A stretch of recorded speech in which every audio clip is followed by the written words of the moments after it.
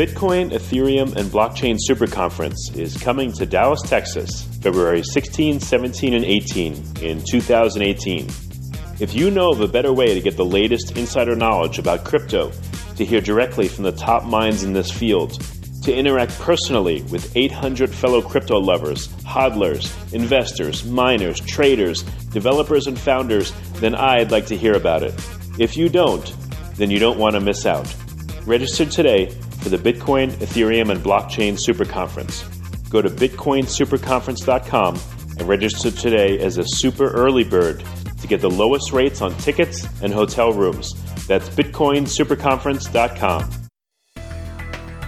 Welcome to Almost Here, Round the Corner Future Technology Podcasts with Richard Jacobs. Future technologies poised to transform our lives for better or worse are the focus of this podcast. Almost Here means these technologies are now here and starting to be used, or just around the corner, from Bitcoin to artificial intelligence, 3D printing, blockchain, virtual reality, and more. Hello, this is Richard Jacobs with Future Tech Podcast. My guest today is Pratik Agrawal, lead data scientist at NIIT Tech. Pratik, how are you doing today? I'm doing very well. Thank you, Rich. Yeah, thanks for coming. So tell me about NIIT Tech. What do you guys do? So NIIT Tech started off as a company in the world of education back in India. So that was the early heydays starting sometime in 1980. But it made its presence in US in 2000 and basically it started focusing on IT services in US. And over the last 15-20 years, it has built a very solid business base here. It focuses on infrastructure management services and generates about $250 million in revenue in US and another $150 million in India. So it's built a good practice and it's started making its foray into digital services, which is basically focused on data analytics and artificial intelligence and all kinds of very interesting tools and technologies. And I lead that effort, and it's a very exciting time for me personally also. That's great. What kind of data and AI systems are you working with? What industries for a start? Yeah. So we focus on 4 verticals. We focus on investment banks. We focus on insurance companies. We focus on travel and leisure, and we focus on media. We also have a division called Other, where we bucket everything that doesn't go into any of these 4 divisions. But, primarily we focus on these 4 verticals. And within these verticals, for example, we started off by focusing on high-value targeting. We would help investment banks and insurance companies figure out customers and, in different zip codes and areas and help them target their resources on marketing to these customers that they are probably not targeting. So we were being able to generate revenue for our customers in that process. Yeah, let's go through an example if you can. You don't have to reveal the company's name or anything, but what's an example of analytics and how did you help a company? Right. So, for example, we worked with an investment bank recently where, the investment bank wanted to figure out, the zip codes in which they have offices, how can they approach more customers and get more clients. Now, being an investment bank, they usually focus on customers that are of high value. So, for example, they expect the customer to have a net worth of greater than $500,000 and you should own a house which is probably worth $1 million, something like that. So, we take all the concepts that they have for what should be an ideal customer for them. And then we also get a list of their existing customers. We take that information and then we do data analysis on that data to figure out what are the customers that come or possible prospects that come very close to, what these guys are focused on and where they've been successful. And then we pass on the list to them and we also help them in figuring out what is the best way to market to these people and what marketing channels should we pursue. So what we have done over time is we have built an architecture. It's a 7-layer architecture which starts off by combining external data and internal data. External data being, your social media data, your demographic data about your prospects or customers. And internal data is the transaction information that a company usually has about its customers. So we help them integrate all this data and then, run algorithms on top of the data. So, of course, there are data quality issues. So we help figure out how to sort out the data quality issues. And then finally, once we get good quality data, then we start focusing on how to hash this data and how to segment the customers and then figure out which are the best segments that the company should be focused on in increasing its business. How successful is this kind of work? I mean, how much of an improvement have you been able to get in response for various companies you worked with? So we usually promise a lift of at least 50% to our customers.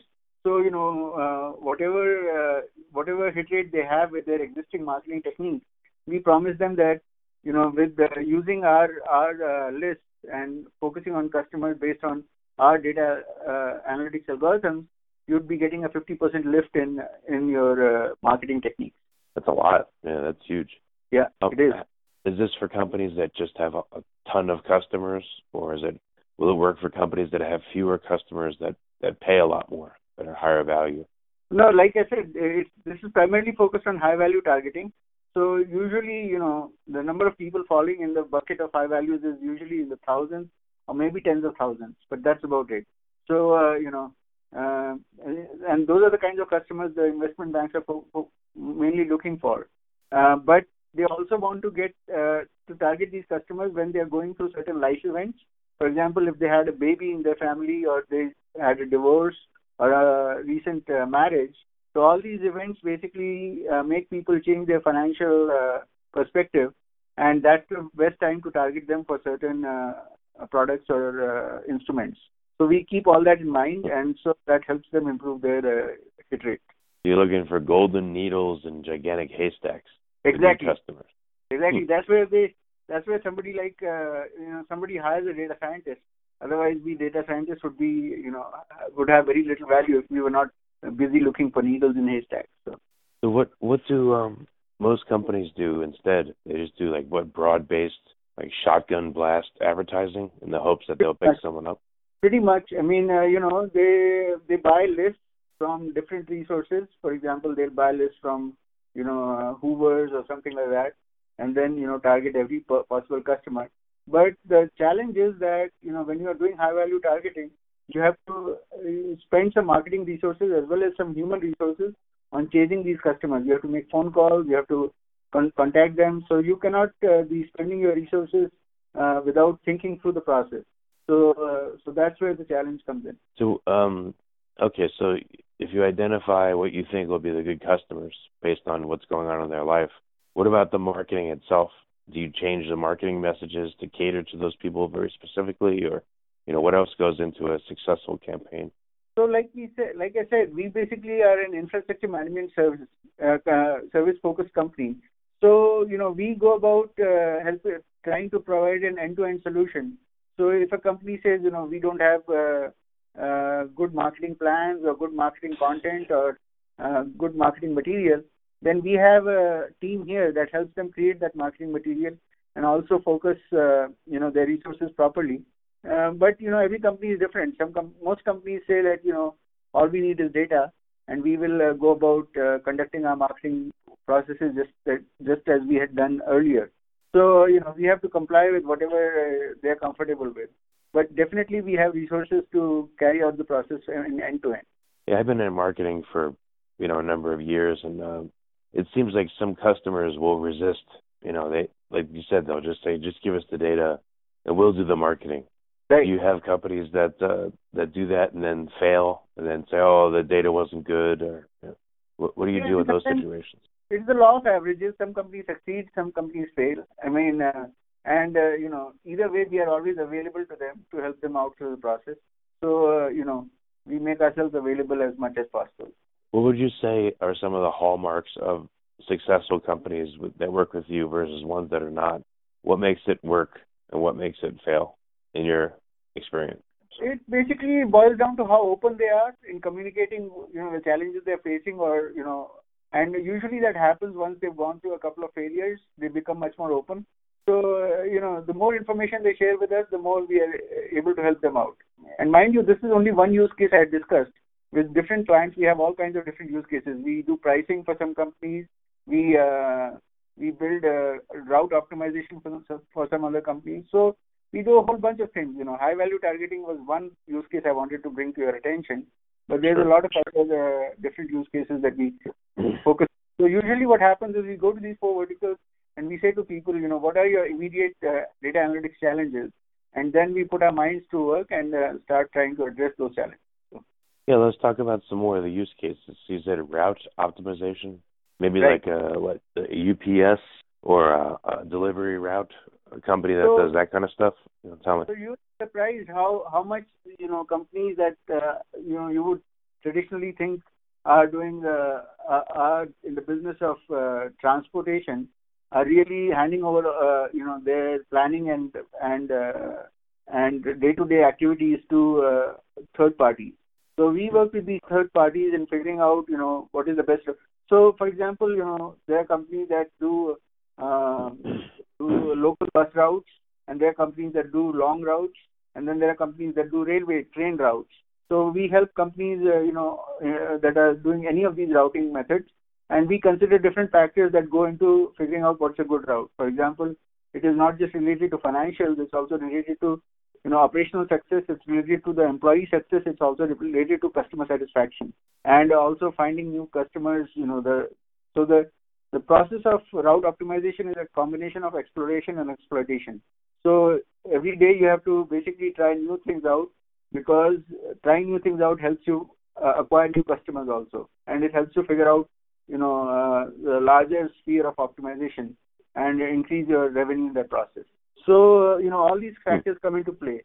So there's maybe one quick example of route optimization. How much do you cut down the gas expense or the time between stops, or what are the results?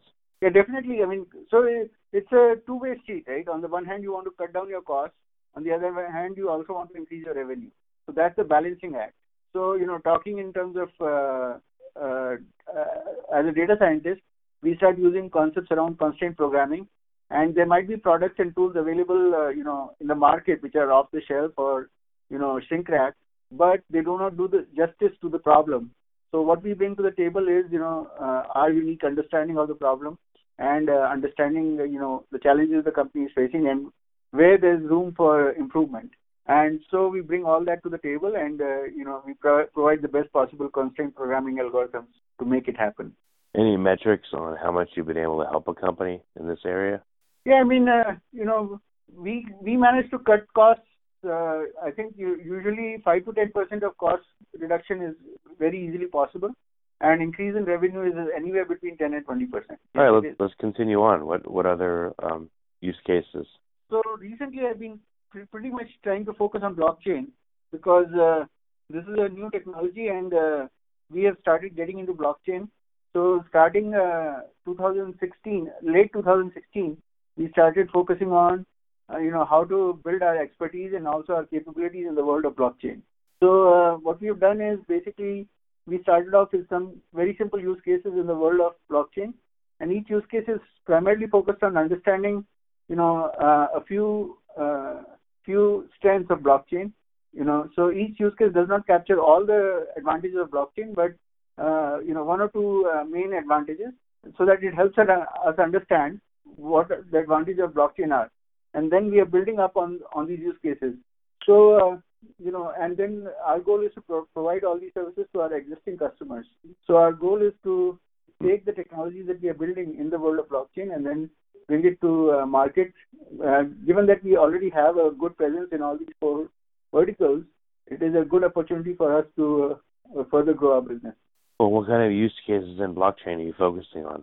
Which fascinates you the most, and have you had any successes yet, or is it still early? I mean, we've started talking to our customers. We have had success in terms of building technologies, and we have started our marketing process. It's been a year. It's been a very exciting year. We have started building patents, and once we have patentable technology, we have already filed for some patents. And once those patents go through, then it will give us more credibility, and we will be able to present our tools and technologies with much more confidence. So, for example, some of the tools we have built are focused around rapid development of distributed apps in the blockchain world. So, there's a whole bunch of different technologies and tools available, but figuring out, what combination of them works and how somebody can, an engineer with very little knowledge about blockchain, how can he quickly build an application?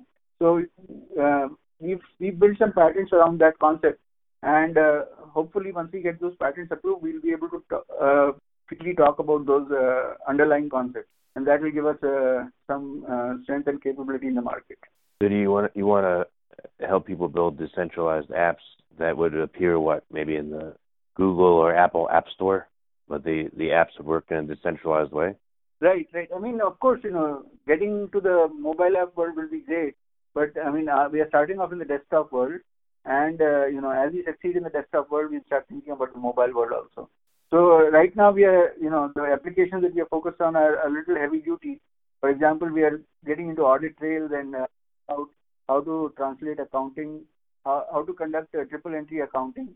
So it's a learning experience for us also. I mean, there's a lot of literature available, but you have to try and test things out because there's very little, usually what happens is when you're building these tools, you rely a lot on Google in helping you figure out, whenever each time you stumble.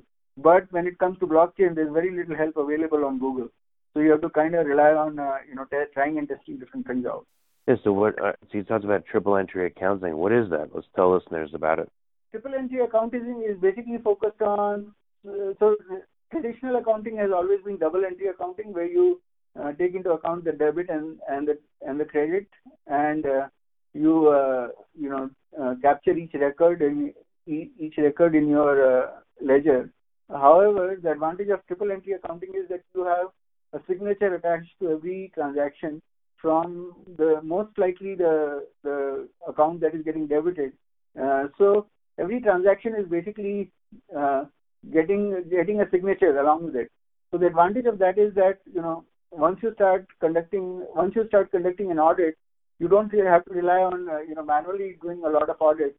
So it reduces the time and resources that need to be spent on conducting auditing. So our thinking is that once the auditing world changes and it becomes geared towards triple entry accounting, there will be at least $100 billion to be saved in the process. So we want to be very well present in that market, and also it increases the credibility of the auditing. Once the auditing is happening, in an automated fashion, you can rely much more on the results that you're getting. As we all know, the world of auditing has had its pitfalls over time, and each time the market has a big jump or a big drop, the auditing world goes crazy. So the whole idea about automating auditing is to firstly reduce cost and also increase the credibility of the auditing process. Okay, all right, makes sense. All right, so what let's move this forward. So you're able to help companies. What's some of the criteria on a company that would be able to benefit from your work? How big a company, how small, what kind of approximate budget do they need to work with you? Yeah, I mean, so usually the projects that we work with are projects where we are at least generating a revenue of $1 million for ourselves. But usually we start off with proof of concepts, and proof of concepts can go anywhere from $50,000 to $100,000. So companies that are good at doing all this, companies that have at least anywhere between $500 million to $5 billion in revenue. So those are the companies that we end up targeting. So. And how long are your engagements? Once the engagement starts, it kind of becomes ongoing. I mean, they start seeing results within the first 6 months, but it becomes ongoing because once they start seeing results, analytics is a never-ending process. You want to investigate further and further and figure out how you can improve your business on a regular basis. So, we end up placing resources within the company, and we end up, interacting with them on a regular basis, once the business develops and matures. Have there ever been situations that you just couldn't solve? You couldn't find the golden needle in the haystack? Or can you always with time and effort? No, I mean, definitely there are challenges. But I wouldn't say we have not succeeded. It's, certain problems that take a longer time than usual. So, a company might get, it might start feeling the pinch of the budgets and all that. So what I've seen is that projects get stalled a little bit, but, once the effort is put in, the data science is always successful on its own. That's great. Okay. Pratik, so how can companies that are interested in improving their sales results get in touch with you? What's the best way?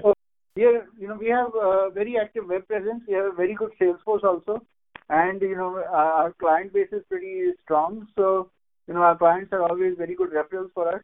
So any of these three channels are great for us to build an interaction with the new prospects. I mean, my phone number and my email address is always available. So. All right, so let's tell people the website. Where can they go to get more information? What's the URL? So the website is www.nit-tech.com. And, that's the starting point. You'll get all the information and, all the contact information. So that's a good place to start. Okay, very good. Well, Pratik, thanks for coming, and I'm glad that you're using all this data and everything to help companies out. Sounds really interesting, the process. So, yeah, thanks for coming on the podcast. I appreciate it. Thanks a lot. The Bitcoin, Ethereum, and Blockchain Super Conference is coming to Dallas, Texas, February 16, 17, and 18 in 2018. If you know of a better way to get the latest insider knowledge about crypto, to hear directly from the top minds in this field, to interact personally with 800 fellow crypto lovers, hodlers, investors, miners, traders, developers, and founders, then I'd like to hear about it. If you don't, then you don't want to miss out. Register today for the Bitcoin, Ethereum, and Blockchain Super Conference. Go to bitcoinsuperconference.com and register today as a super early bird to get the lowest rates on tickets and hotel rooms. That's bitcoinsuperconference.com. You have been listening to Almost Here, Around the Corner Future Technology podcast with Richard Jacobs. Subscribe to this podcast, post a review to discover more future technologies that are poised to transform our lives for better or worse, such as Bitcoin, artificial intelligence, 3D printing, blockchain, virtual reality, and more.